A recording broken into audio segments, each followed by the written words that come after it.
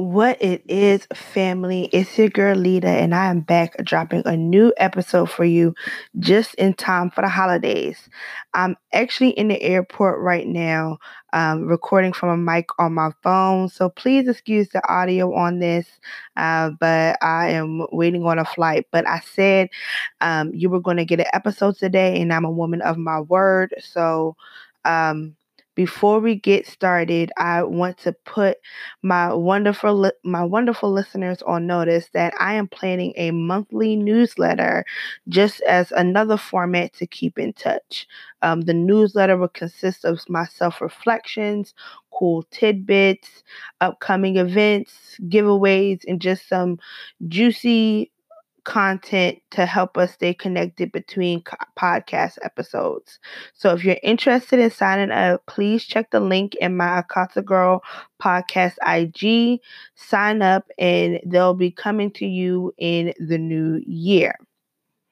Okay.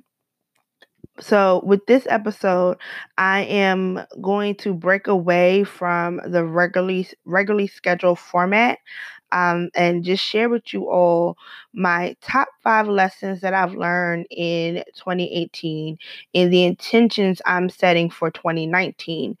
So, without further delay, I'm just going to get right on into it. So, the first lesson that I've learned from 2018 is that plans don't mean anything without execution. Um, I sat on the idea of a podcast or this podcast for about a year and a half before actually making any moves. I walked in fear a lot. I felt like no one would feel me.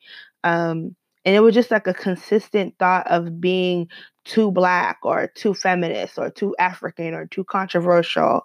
Who's going to really listen to this? Who's my audience? And I had to really just force myself and just like fuck it, just do it. You know what I'm saying? Like, just do it. Don't worry about the audience. Let my audience come to me. And a lot of times my fear would come into the form of excuses. And that allowed me to put a lot of stuff off that I shouldn't have. Becoming obsessive over little irrelevant details. And so just forcing myself to put it out there. And when all I had to do was just simply create, just push the content, create the content, and just do it. So for 2019, I'm setting the intention to trust myself in the process, do the work, and the results will come. My second lesson is that closed mouths don't get fed. Say what you want and make it plain. This year, I had the chance to read the Four Agreements. And the one that really got me was do not make assumptions. If I'm unsure, ask. If I need to know, ask. If it's on my heart, speak on it. Communication is everything in any type of relationship that you have in every aspect of your life. Communication is key. I've had more direct and sometimes emotionally draining conversations than ever in my life this year. But what that did teach me was that that's a necessity. It's necessary for me to have that level of direct and honest communication with the people in my life. I just find that things go smoother. I'm happier because I'm not holding things in. Like, the norm would be to just hold stuff in and just let people, treat you any kind of way or hold on to assumptions. I assume that this person should know how to treat me or they should know how I feel about something, when in reality, they may not know. They may not understand. They may not understand your point of view or your perspective because you're not speaking on it. So it just keeps me from living in my head and driving myself crazy. So in the new year, I'm setting the intention to be plain in my communication, express myself thoroughly and completely without fear for how the person is going to receive it. Because that's another thing that we tend to get caught up on, how the other person is going to react to this, how they're going to feel. I might hurt their feelings. They might actually leave or whatever the case may be. Um, The thing about it is that you need to be direct, you need to make it plain, and just say what you want. I'm telling you, you're going to live a happier life. I know I have in 2018. Number 3, stick to your commitments. I used to be known as the flake. The biggest flakington there is. I was horrible at keeping my commitments for a plethora of reasons, but the main thing boiled down to laziness. This year I really pushed myself. I showed up for events. I volunteered more. I went to those networking events that I hate going to. And I planted intentional seeds, and I ended up building some actual authentic relationships that given me opportunity to really grow professionally and personally. And I wasn't perfect all the time. I wasn't perfect this year, but I acknowledged the fact that I didn't have to be perfect. Um, and I see the reward when you show up and you do the work that's in your heart to do. When you are doing what you're supposed to do on purpose, it just feels different. It doesn't feel like a burden. That feeling, that 5-minute feeling of, dang, I don't want to get out of bed. I don't want to do this. When I just got up, like, Lauren, this is what you need to do. Get up and do it. It dissipated. That feeling dissipated, and at the end of the event, I felt good that I got up and I made sure I showed up for people. And it's just a good feeling.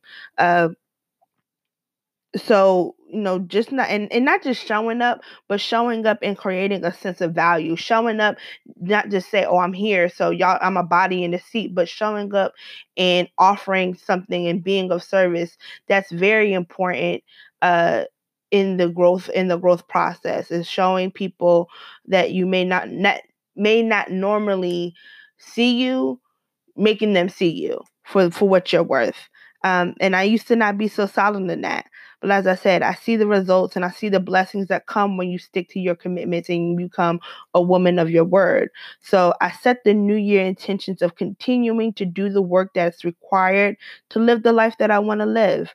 And that includes showing up for those that I'm meant to serve and rejecting that spirits of laziness, as it does me no good, and only fosters self-doubt in me. So I'm done with that, not making excuses and just doing the work. All right. So the last 2 lessons of the new year. Lesson number 4.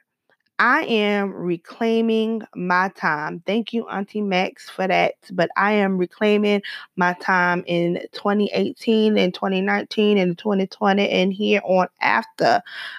This is actually a bit vulnerable for me to speak on. And sometimes it's a sore topic and sometimes it's not. Sometimes I feel like it's a socialization. That's why it's a sore topic. But I've been single for the past 5 years, right? Um, and now within that time, I have dated, I've messed around with people, I've entertained a situationship or two much longer than I should have. I found myself pouring into someone that didn't deserve me, or opening up myself to someone too soon and being taken advantage of.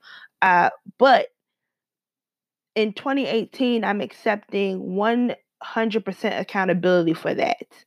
I, for too long, I have played it small in my relationships because I wanted to be loved. I'm a hopeless romantic in the sense of I believe in that, you know, make you dizzy, make you spin like an arrow's cupid hits you, and you get the hard eyes, and it's just that rushing love. And I admittedly am intense in that, where I am a firm believer in, if this is what you want, you will be here. You will do it. If you want me, you will be here. Um, so and oftentimes I actually forget that I'm the prize. I often put up with things because my self-esteem was too low to demand more. So this year I made a vow to nip the shit in the bud when it's no longer serving me. There are some connections that I have cut off that hurt like hell. And there are some that I felt great about cutting off. I felt a relief. So for me, in the new year, I set the intention of putting myself first, putting my work first, but also keeping my heart open to new things, new experiences, and especially keeping my heart open to the person that's meant for me. And I pray for a stronger sense of discernment in the new year and the power of peace over every area of my life. I honestly have to just give it over to God, period. And that's just where I'm at with that. So reclaiming my time and relinquishing control over that area of my life because it's obviously not working my way. I got to try a different way. And I'm sure if you feel me on that, please don't hesitate to message me because I think that's a good conversation for us as women and men and can be a part of that conversation as well as far as the things we should and should not be accepting within 2019. Okay. So, the final lesson, number 5, that I've learned in 2018 is how important my relationship with God really is to me. Um, this one is a doozy for me. I feel like I've had a very, very rocky relationship with God in the church to the point where there was a point where I was claiming to be an atheist. I didn't believe in the Bible.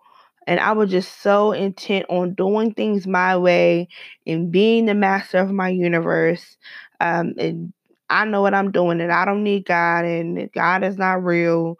And it's probably why I've been flailing around for so long because I just became ungrounded. To give background to that, I was sexually assaulted by a church member and a family friend when I was 13 years old.